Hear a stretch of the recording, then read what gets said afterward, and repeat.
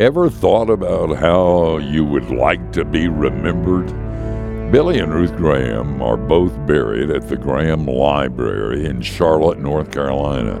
If you're ever close, check out Ruth Graham's gravestone. One would expect, this is Ruth Graham after all, something really, well, religious. Not so.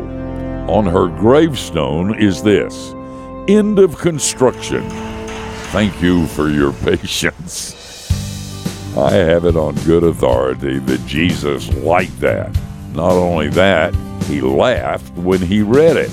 Oh, and by the way, we're all under construction and should cut slack for each other. I'm Steve Brown. You think about that. Share what you just heard with a friend. Go to youthinkaboutthat.com.